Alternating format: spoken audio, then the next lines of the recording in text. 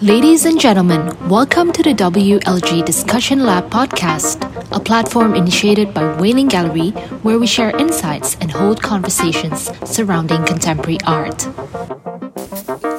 Hi everyone, today I'm here with Dr. Heather Dewey-Hagborg, an artist and biohacker who is interested in art as research and technological critic. As an artist, Heather has shown work internationally, including at the World Economic Forum, the Daejeon Biennale, the Guangzhou Triennial, the Walker Center for Contemporary Art, the Philadelphia Museum of Art, and PS1 MOMA. Her work is also held in prestigious public collections around the world. In 2018, we had the privilege to show her controversial biopolitical art project called Stranger Visions, in which she created portrait sculptures from analysis of genetic material such as hair, cigarette butts, chewed-up gum, collected in public spaces. This year, she presented a 2-channel video work called How Do You See Me as part of our recent exhibition Aesthetics of Silence at Wei-Ling Contemporary. The work tackles on the issues of facial detection and recognition, technologies that are present in our daily lives, but of which we know so little about. Without realizing it, these technologies are present in devices such as surveillance cameras, our mobile phones, our computer webcams. So we actually encounter them every day in our lives. I'm sure that all of you are curious about how Dr. Heather discusses this issue through her work. Ladies and gentlemen, let's welcome Dr. Heather. Hi, how are you? I'm doing good. How are you? Let's start with the first question. So, Dr. Heather, can you explain the concept behind the work How Do You See Me? What do you hope to challenge through this work? Sure, absolutely. Yeah. So the work that's on exhibition is How Do You See Me? And it is a 2-channel video that were experiments where I generate images that are recognized either as faces or as my face by algorithms underpinning facial recognition systems. But they are really unusual and don't really look like what we would consider faces to look like. So they're kind of generated in a way that pushes the limits of how we think of what could be recognized as a face. And it's meant to be a way of really thinking out, well, how are these systems structured? We're surrounded by cameras all the time. We're constantly looking into and being looked at by cameras and by recognition systems, but we don't really know how they see us. We don't know what the internal representation looks like for these systems. And so it's a way of kind of getting at that through kind of semi-adversarial processes, these kind of creative processes that allow us to see some of the strangeness in how we are seen, and also some of the biases of that. So I went into this project with just this idea of seeing, well, what might be recognized as me, or what might be recognized as a face? How different could it be from what I recognize or see as a face? And so I started with this process of generating different images, kind of breeding images in an algorithmic evolutionary process, and seeing what would come out and how close I could get to something that's really detected as a face, for example. And one of the things that I found very early on is that it was not that hard to generate images that could be detected as a face by a facial detection algorithm, but that they tended to always evolve to become this white oval. And this is a topic that has been discussed a lot in kind of critiques of surveillance and in particular facial recognition technology, that it has this kind of bias towards white faces.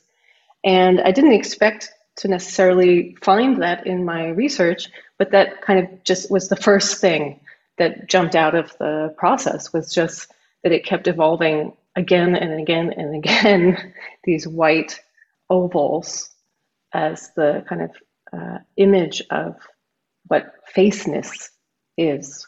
And so that was a very interesting result from the research process. So it's kind of getting at something that we've seen so often, that people have reported experiencing on the side of the user, on the side of the person who's being looked at, that they're not recognized, that the system fails. And this is a kind of image of what that might look like, a bit how it might be internally structured for the recognition system itself. Thank you so much, Dr. Heather, for introducing us to your work, and what an interesting concept and how apt it is to actually discuss about this subject in our current times where we can't really escape from technology. The second thing I'd like to ask is regarding the process of making the work itself. The installation consists of 2 videos played sequentially projected on the wall, and each video has its own pattern. So could you elaborate the different methods used to achieve these 2 different videos? In terms of how the installation visually is represented, there are kind of a couple different video components that make up the piece. So one thing that we watch is this actual evolutionary process. So there's a kind of enormous grid that fills the large screen, and we can see images evolving over time. So we can see the algorithm that I wrote generating pictures, generating these images that attempt to be detected as a face, for example, and then over time they begin to converge on things that come closer to this so-called essence of faceness, and we see then a green rectangle pop up that is the recognition, the detection of a face in the image from the facial detection algorithm. So we see this evolutionary process, and that is interwoven with another video where we see individual images that are detected as a face, large scale, kind of blown up, so we can see them really in detail as well. And then the second video, the second channel, is facial recognition. And so this is even stranger in a way, because this is kind of taking the detection part out of the sequence. So normally in a facial recognition system, you have facial detection and then recognition of what is detected as a face. But I pulled just the recognition part out of that in isolation and started generating these kind of strange images and seeing what comes closest to how my face is actually represented within the system. And you see these really strange pictures that are kind of like weird gradients and kind of circular radiating patterns. And it goes through the same process. So you see the evolutionary process unfolding on the screen in this massive grid. You see with a circle, blue circle, you can see which are the pictures that are recognized as me, where the image has a representational vector that is close to my own. And then we see also in close up some of these images blown up large. Okay, now that we know that this technology is omnipresent, let's look at the pros and cons of facial recognition. What do you think are the benefits of facial recognition to our society, and to what extent do you think they will become dangerous? In general, with technologies, very often there are pros and cons. There are things that we gain some kind of benefit from, but at a price. With facial recognition, actually, I don't see much of a pro. So I do think that it is a technology that is deeply flawed, that is based on premises that are structurally problematic, because it is fundamentally about characterizing humans, about abstracting something from us, and about kind of breaking us into constituent parts. And I think that there's something kind of philosophically that's deeply problematic there. There is a question of, so in many places around the world, there have been raised this question of kind of having whether there should be a ban on facial recognition, because it has been shown to be flawed, but also because it has been shown to be biased. And the point is that these biases are baked in at a very, very deep level. So this is what we see coming out of the work, How Do You See Me, for example, that there is on the most low kind of structural level a bias there, a kind of discriminatory bias that's based on how someone looks and based, for example, on the color of your skin. And this is not something that can just be fixed through regulation. This is something that is really structural to the gaze of this particular technology. So until the technology is kind of ripped apart and rethought from the ground up, probably from the ground up by a much more diverse group of engineers than those who are involved in creating these tools in the first place. Until that happens, I think it's just fundamentally flawed. And I think that we should push back against it, not just in being used in public spaces, but I think we should really push back against it on the personal level as well, in terms of looking at how these technologies are featured in our everyday lives, in our phones, for example. I think we need to push back on these personal uses of facial recognition because they contain this structural violence, there's a philosophical level at which they are also problematic. And so it isn't just about how it gets used by government, although that is, of course, the most troubling and causes the potential for the most real harm. But there's this deeper kind of theoretical and philosophical level that I think is also important, which is that we don't accept it. We don't say, okay, we're going to take this biased technology because it lets me focus on someone's face in a photograph more easily if they meet certain criteria.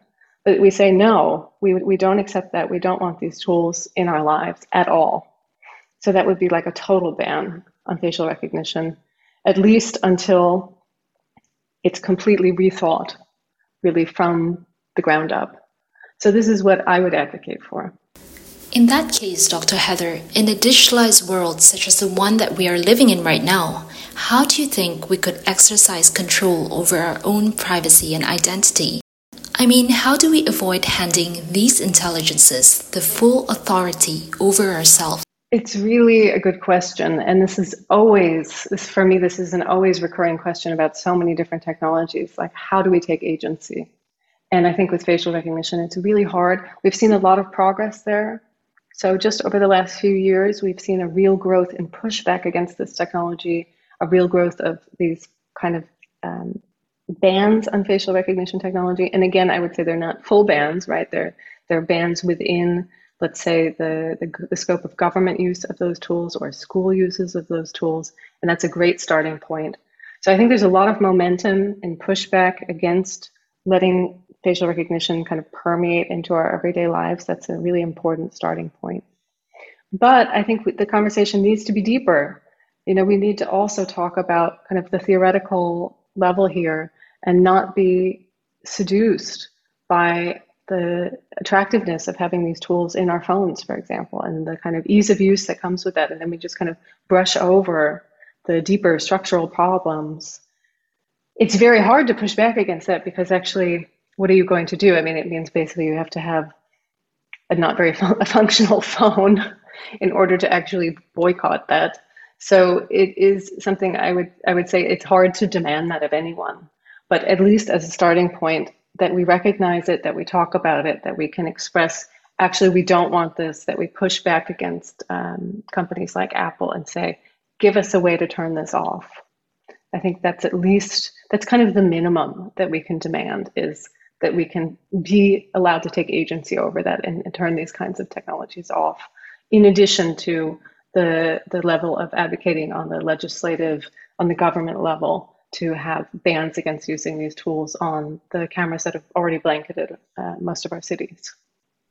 Yeah, I could imagine that it wouldn't be easy to really do that, to filter our use of technology and certain devices, certain apps. That wouldn't be easy.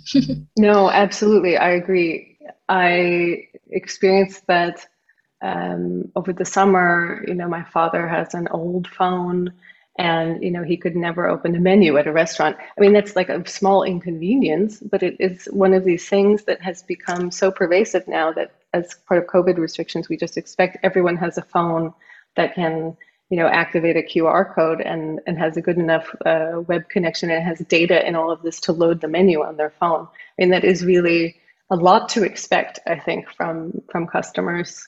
I really realize, depending on where you're sitting in the world, you may or may not feel enabled or have the agency to make that critique. You may face really harsh consequences if you critique. Thank you, Dr. Heather, for the elaborative explanation. Hopefully, through this conversation about how do you see me, all of us here could rethink and reflect deeper on our own uses of technology. Though we might not find the answer now to how we could stop technology from taking over our lives completely, it is important for us to realize what Dr. Heather mentioned as our privilege to criticize and make choices in order to protect ourselves and the society. Ladies and gentlemen, that was Dr. Heather Dewey-Hagborg. Thank you so much for spending time with us today.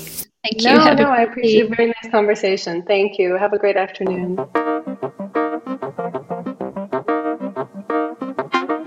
Thank you for listening to our podcast. On our next episodes, we will be sharing more topics related to art and collecting. So be sure to follow us to find out more. See you!